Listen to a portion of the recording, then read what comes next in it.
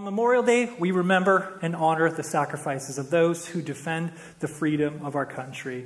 And as John was just saying, today we'll be focusing our time on the ultimate sacrifice of Jesus Christ.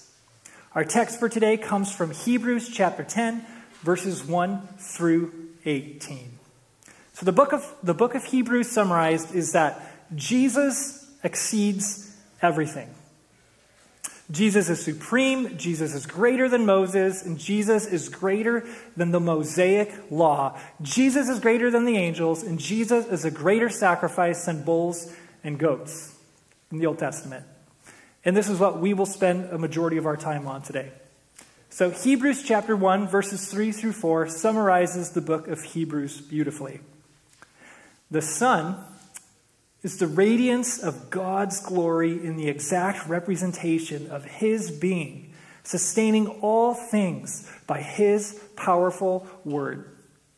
After he had provided purification for sins, he sat down at the right hand of the Majesty in heaven.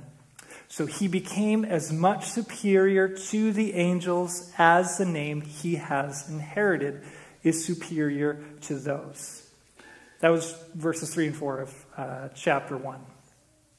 So, in these ways, Jesus reflects the glory of God, meaning that the Son shares the same essence as the Father, which means Jesus is God, the Son of God.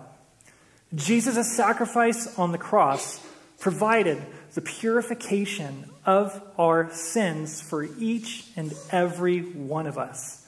And he reigns at the right hand of Majesty in heaven. Can I get an amen to that? All right, with that summary, let's go ahead and open up our Bibles to Hebrews chapter 10, verses 1 through 18. The verses will be on the side screens as well. And while everyone's opening their Bibles to the book of Hebrews, I've got a joke for you. Speaking of Moses, does anyone know how Moses made his coffee? Some of you know what's coming. He brews it. He brews it. Okay, so now that the obnoxious dad joke is out of the way, let's go ahead and turn our attention to the text for today. Thank you for the laughter. But before we begin, let's open up in a word of prayer. Heavenly Father, we thank you so much for the gift of your word that you have given to us through your Holy Spirit. We pray that you would speak to us today as a community of believers as we turn our hearts to you and turn our hearts to your word for direction. Pray that you would open up our eyes, open up our ears to hear and see what you have to say to us today, Lord, through the power of your word. And we love you. We pray all of these things in Jesus' name. Amen. So, Hebrews chapter 10, verses 1 through 18.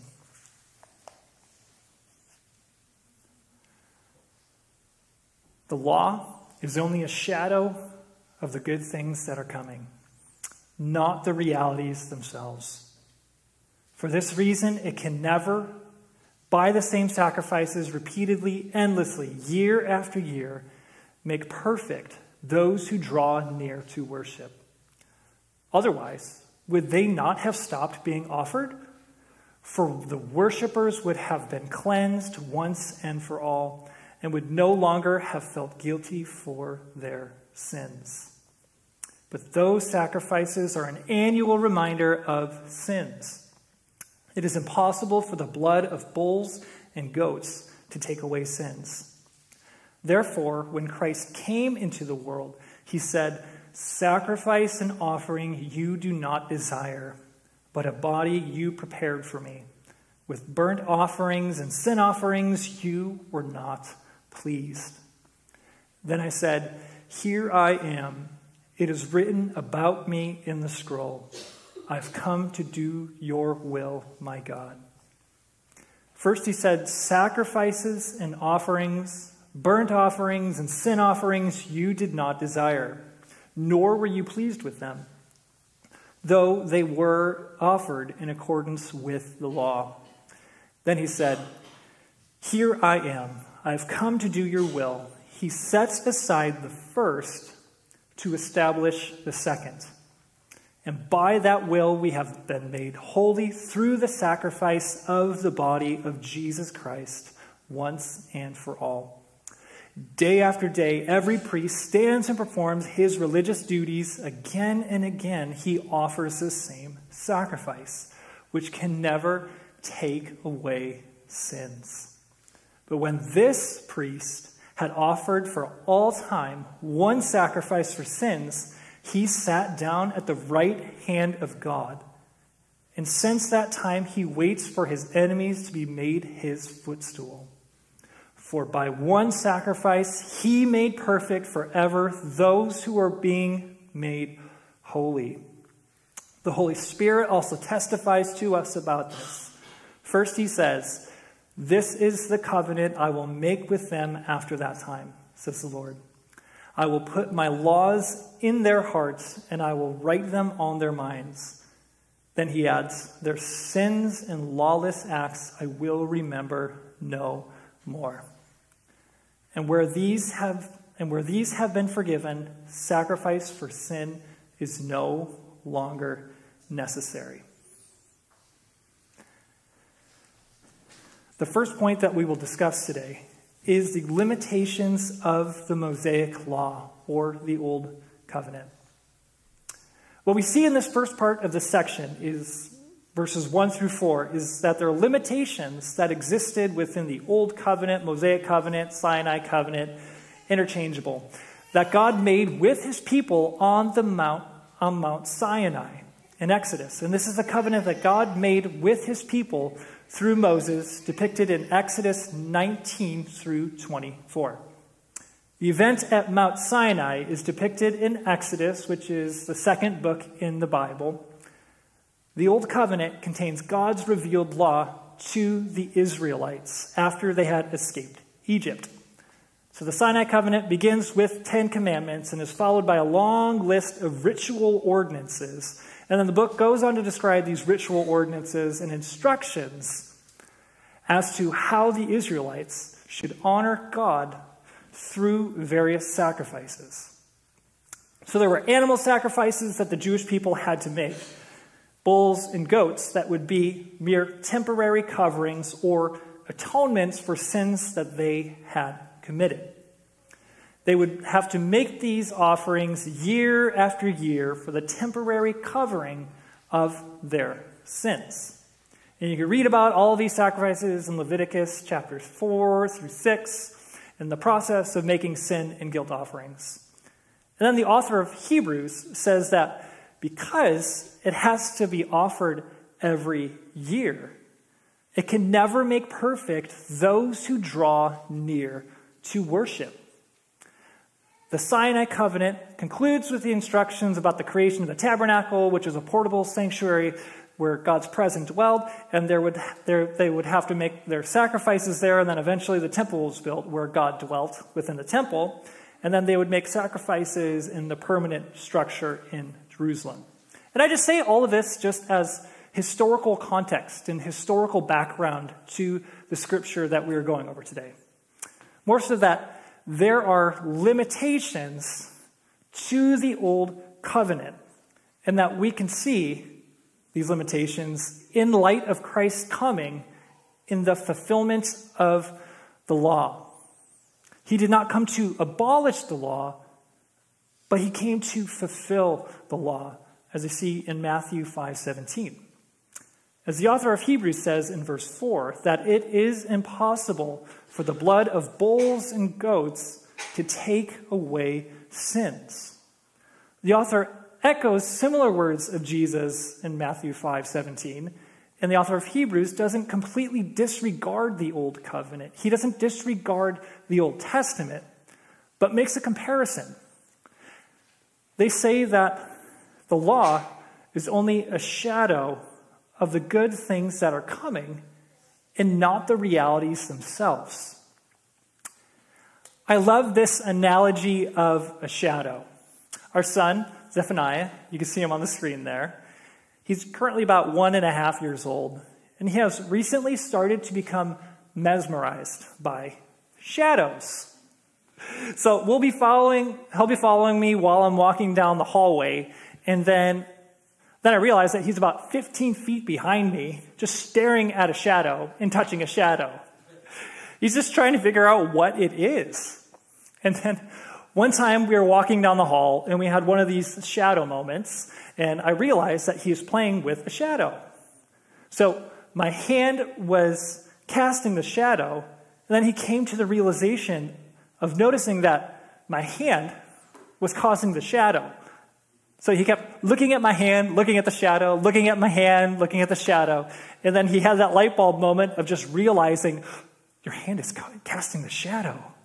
So it's just fascinating to see him connect the dots, and just to see him come to that realization that the hand was casting the shadow. And really, the simplicity of kids sometimes. You can have a room full of toys, and they just want to play with a shadow. But in this analogy that the author is using, he's saying the law is only a shadow of the good things that are coming. The law, like a shadow, is pointing to another object. It points to something else. And in verse 5, we see what that points to. Does anyone know who that is or what that is? Jesus, the Sunday school answer, Jesus. The eternal Son of God, Jesus, came into the world. John 1:14, the Word, the eternal Son of God, became flesh. He became human, and he made his dwelling among us. He became one of us. Hebrews 4:15, that we have a great high priest, Jesus, who is able to empathize with our weakness because he has been tempted in every way just like we are, because he became one of us, fully God and fully human. There's a lot in that statement that Christ came into the world. And the rest of verse 5 through 7 is a quote from Psalm 40, which continues to the point to the Old Testament to say that this was the plan all along. That these systems that were set in place in the Old Testament were only temporary systems that were set in place. And when you read verses 5 and 6, they are direct quotes from Psalm 40. Imagine if you were reading the scriptures before Jesus came, which states, "Sacrifice and offering you do not desire, but a body you prepared for me. With burnt offerings and sin offerings you were not pleased." If I read that before Jesus came, I would think to myself, reading that, why am I doing these sacrifices if God doesn't want it? God doesn't desire these sacrifices that I'm bringing to him, but yet it's required for me by the law to do it. But these verses point to the future coming of Jesus and just the temporary nature of the old covenant. And that's what we see in verse 9, as the writer said that he sets to set aside the first to establish the second.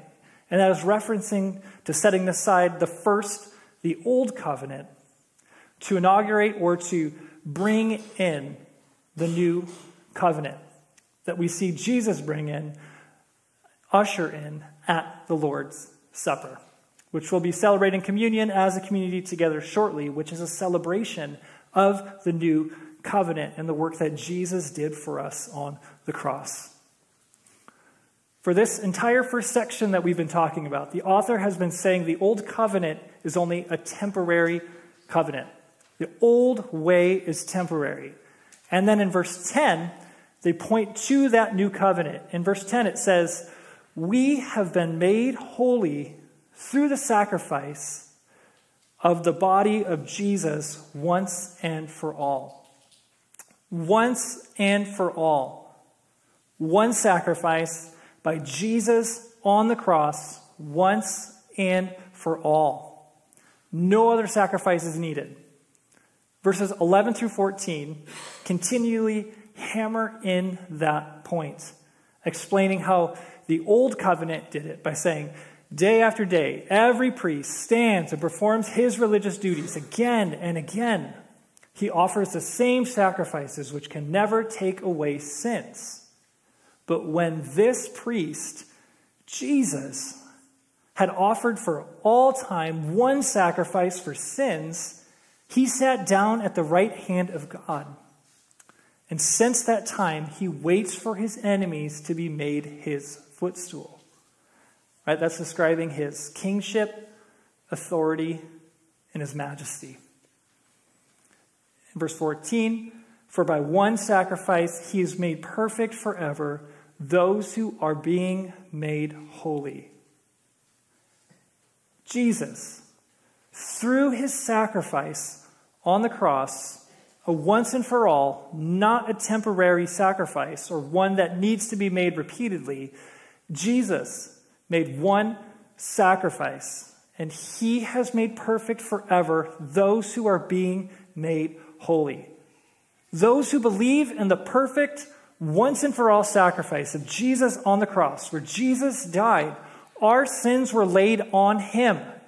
His sacrifice was for all, not just a few select people, but it was for everyone. For by one sacrifice he has made perfect forever those who are being made holy, referring to believers, those who proclaim faith in Jesus. Being made holy is a reference to sanctification, those becoming more like Christ with the Holy Spirit's help. The writer then continues with a neat cross-reference that points to the beauty of the continuity or the harmonizing of Scripture, which it's a messianic prophecy in Jeremiah 31, and how the Old Testament points to Jesus. So this was written hundreds of years before Jesus, as we read in verses 16 and 17 in Hebrews. This is the covenant I will make with them. After that time, says the Lord, I will put my laws in their hearts, and I will write them on their minds. Then he adds, their sins and lawless acts I will remember no more. There's a messianic prophecy here in Jeremiah, a promise that when we receive Christ into our hearts and our lives today, we are given his law in our hearts and in our minds. So I've been talking kind of like on a high level, more so on this topic, but it's just important to recognize and to understand the importance of Christ's sacrifice and how it relates contextually to the Scriptures and how we are brought from the Old Covenant into the New Covenant. Because when we talk about Christ's sacrifice, we need to understand why it is important and why it is significant. Those who believe in the sacrifice of Jesus, the ultimate, the perfect sacrifice, will be saved. God will not count their sins against them. That those who believe in Jesus, his sacrifice, his resurrection, and declare him as Lord, will be saved into eternal life with Jesus through his work on the cross for us. Amen? And those who do that, as we learn in Hebrews 10:18, says that sacrifice is no longer necessary because of the perfect, ultimate sacrifice of Jesus. And we're going to be moving into a time of communion shortly, which is a time when we get to remember the sacrifice that Jesus made for us on the cross, and to remember and reflect on his sacrifice and the eternal life in and with Jesus our Lord, and reflect on that sacrificial love that he showed us.